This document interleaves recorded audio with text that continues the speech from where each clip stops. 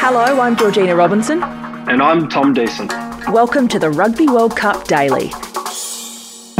Coming to you from Japan every day throughout the 2019 Rugby World Cup. Hello and welcome to the final Rugby World Cup Daily podcast. The podcast lives on. We are back. We're risen from the dead. Why are we back, G? Because Michael Cheika quit as Wallabies coach on Sunday afternoon, October 20, 2019. 4 years since the last World Cup, 5 years ultimately in charge, 34 wins from 68 matches, 2 of those were draws, 23 wins from 52 since the last World Cup, and you know he said it, we talked about it last night on the podcast following Australia's quarter-final defeat, that if he didn't win the World Cup with Australia as Wallabies coach, he was gone, and that is the case. Been confirmed today. Fairly busy arvo for us, G. So here's a hot tip. Anytime there's something big brewing and you decide and you've got a flight booked somewhere else, you can guarantee it'll happen once you leave. So I think there might have been 2 journalists still in Oita when Michael Cheika, 21 hours I calculated after his media conference shenanigans about having his feelings hurt to be asked about when he'd actually quit as Wallabies coach. He had a change of mood, a change of mind, and all of a sudden the journalists started getting word from the Wallabies, you know, we're going to do a media op here in Oita, who's around, please come to this location.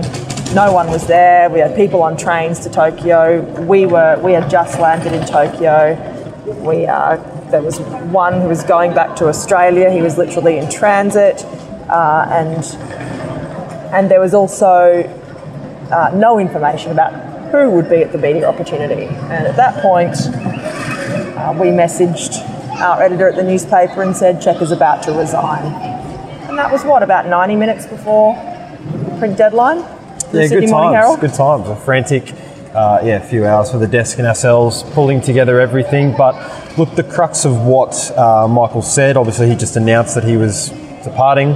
He's going to stick around until the end of the year for just, you know, because his contract purely does run out in December, but obviously won't stay on as Wallabies coach. He talked about the fact that he made the call and that he's a bit of a gambler, and you know, he put his name on the line, and it's obviously the reality that he did have to stand down. He did say that he would actually like to continue with the team, but he wouldn't because he'd said what he'd said. And I think it's worth pointing out to all of you guys that there is no way that Michael Cheika would have continued with the team, even if he wanted to. The CEO and board, I think, were about done and about ready for, you know, the rebuild. So that just wouldn't have been possible. It would never have been an option for him. No, and keep in mind, Cheika was bloody lucky to survive 2018. They won 4 games from 13. It was a dog's breakfast of the year. Yet the board kept him on, as we discussed on the podcast last night. But it was very interesting when he was asked about Scott Johnson coming on as a director of rugby, and obviously that took a little bit of power away from Michael Cheika, and he's a guy who likes to be controlling and likes to be his own man, as he talks about, and control the situation and have autonomy over, I suppose, a Wallabies setup. That was obviously what he had for 3-4 years before Scott Johnson came in, and obviously as a director of rugby he sort of oversaw it a little bit more, but he talked about how it was very tough, and he perhaps didn't agree with it, but just wasn't his thing. He said, I think it's no secret that I pretty much have got no relationship with the CEO, Raelene Castle, and not much with the chairman, Cameron Klein. Scott's a lovely bloke and I get on fine with him, but I'm not really into that type of thing. I like to take responsibility. I find it a little bit difficult at times, but it's tough because you can't always do it how you want. Look, and let's just fact check.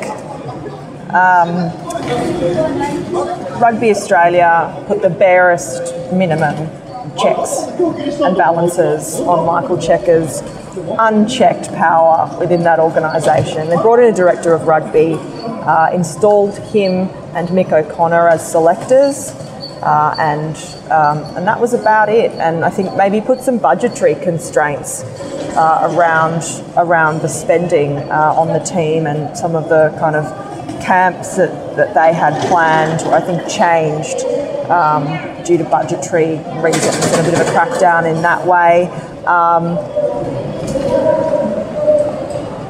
I think that was Michael Cheika's entitled to take a parting shot. I think it's my opinion, and I don't know this, but it's my opinion certainly that Raelene Castle gritted her teeth through the last 12 months of Michael Cheika. I do know for a fact that last year, from the get-go, all the way during the Rugby Championship, I think after that second Bledisloe Cup test, that shellacking in New Zealand, the board and the CEO, Raelene Castle, were constantly saying to him, "What do you need? You tell us what we can give you and put around you to help you and help you make this team better." And I think for certainly one meeting, Michael Cheika said, "I don't need anything," and continued on. And it got to a point. You travelled on that spring tour with them. Those losses were bad. And, that season panned out the way it did. 9 losses from 13 tests. Some record defeats.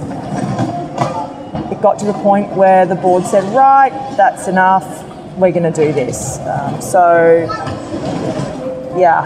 Michael Cheika had unfettered power for at least four of his 5 years in charge, and failed to deliver with all of that power. So he's entitled to have those cracks at his chairman and CEO on his way out.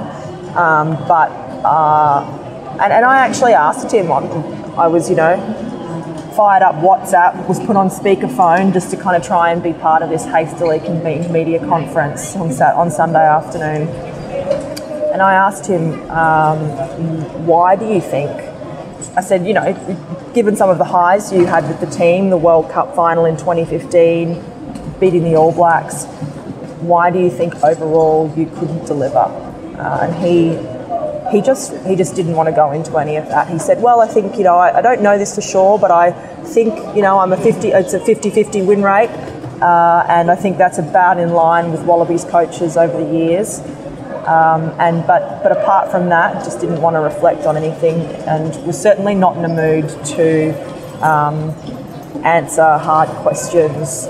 He wasn't aggressive at all, but he just basically deflected those sorts of attempts to get to the bottom of why he thought he failed. Rugby Australia released a statement which was from Raelene, but you can imagine that's perhaps not entirely how she and other members of the organisation are feeling about Michael, basically saying that Scott Johnson will lead a review, quote, examine all aspects of the Wallabies program from coaching to physical preparation, player fitness and skill development. So an overhaul of sorts, a few months now that the dust has settled on this World Cup to have a think about some things, a few new Super Rugby coaches perhaps coming in, but the zinger of the day goes to one Quade Cooper, who could not help himself today. Obviously, Ugo Monye was tweeting just a bit of stuff about Cheika and the news today, and Quade said words to the effect of what I've got here actually. If he actually cared about Australian rugby, he would have done it a while ago.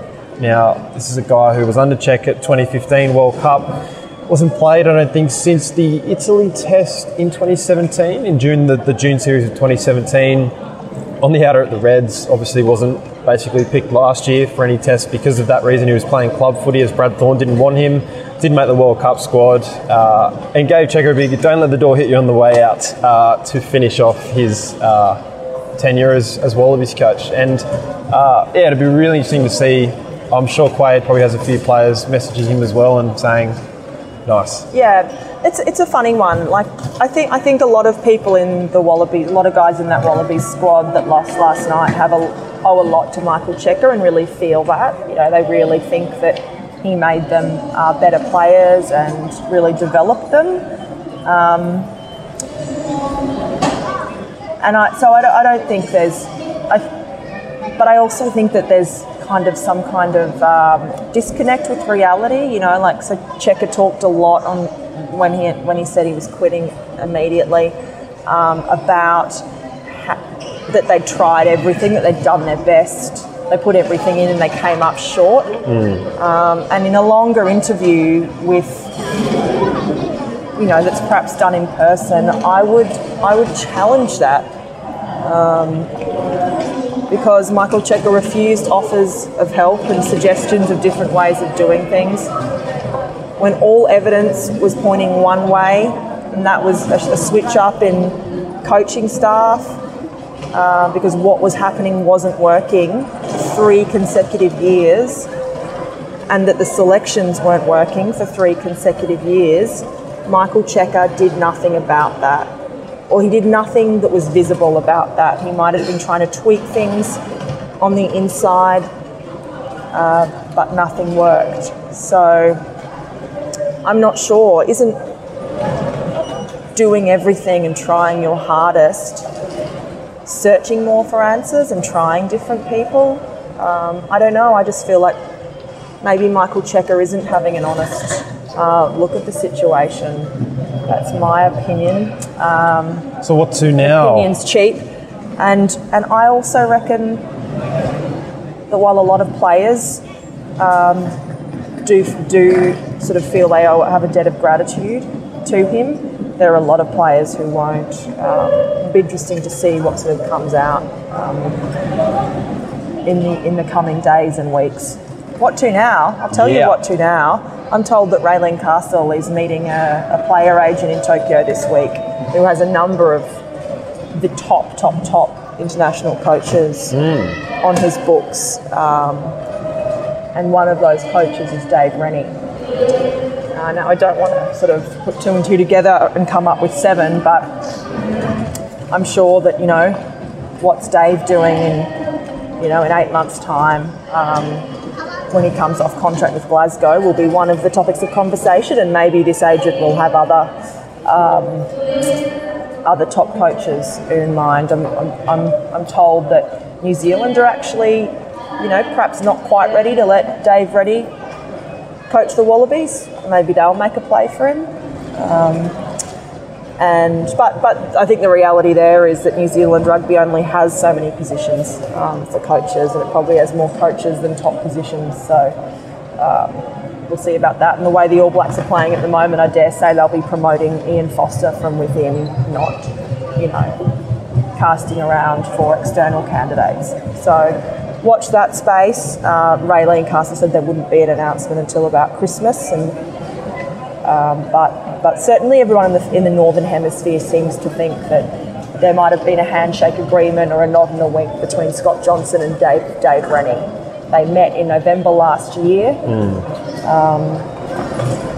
and I think they've been keeping in touch ever since. So I still think Rennie looks like the most likely option. Yes, a seriously busy day. I'm going to try and get off to... We're in the airport still. Yeah, sorry and your day's not over. No, I'm going to head off to South Africa, Japan, sort of have some wash up from that tomorrow. But yeah, a big spread today for tomorrow's paper. What day's tomorrow? Monday. Monday's paper. I think they've gone 3 pages of rugby, so very big and large, and everything Paul Cully analysis. Greg Growden's back, Ruck and Maul. Yeah, it's great. It's awesome. So lots to devour if you've got over the results if you're a Wallabies fan, and planning for 2023. I know that sounds silly, but we're always looking forward, aren't we? So yeah. Lots to talk about. I don't know that we'll have a pod tomorrow, but you know, we've actually, you guys have been awesome. Had so much feedback today in particular, and lots of appeals for us to keep the pod going in one form or another. So we might have a think about that, and we'll see if our Waratahs pre-season, telling you, it's going to be there. Anyway, but we'll probably come to you tomorrow again, because there's so much happening. So stay tuned, get on rugbyheaven.com.au, read all about it, and up the Brave Blossoms on Sunday night. No, Rassie's there though, my man. Rassie, I love Rassie. Man, that's true, mate. See you guys, and sayonara. Maybe for the final time. Sayonara.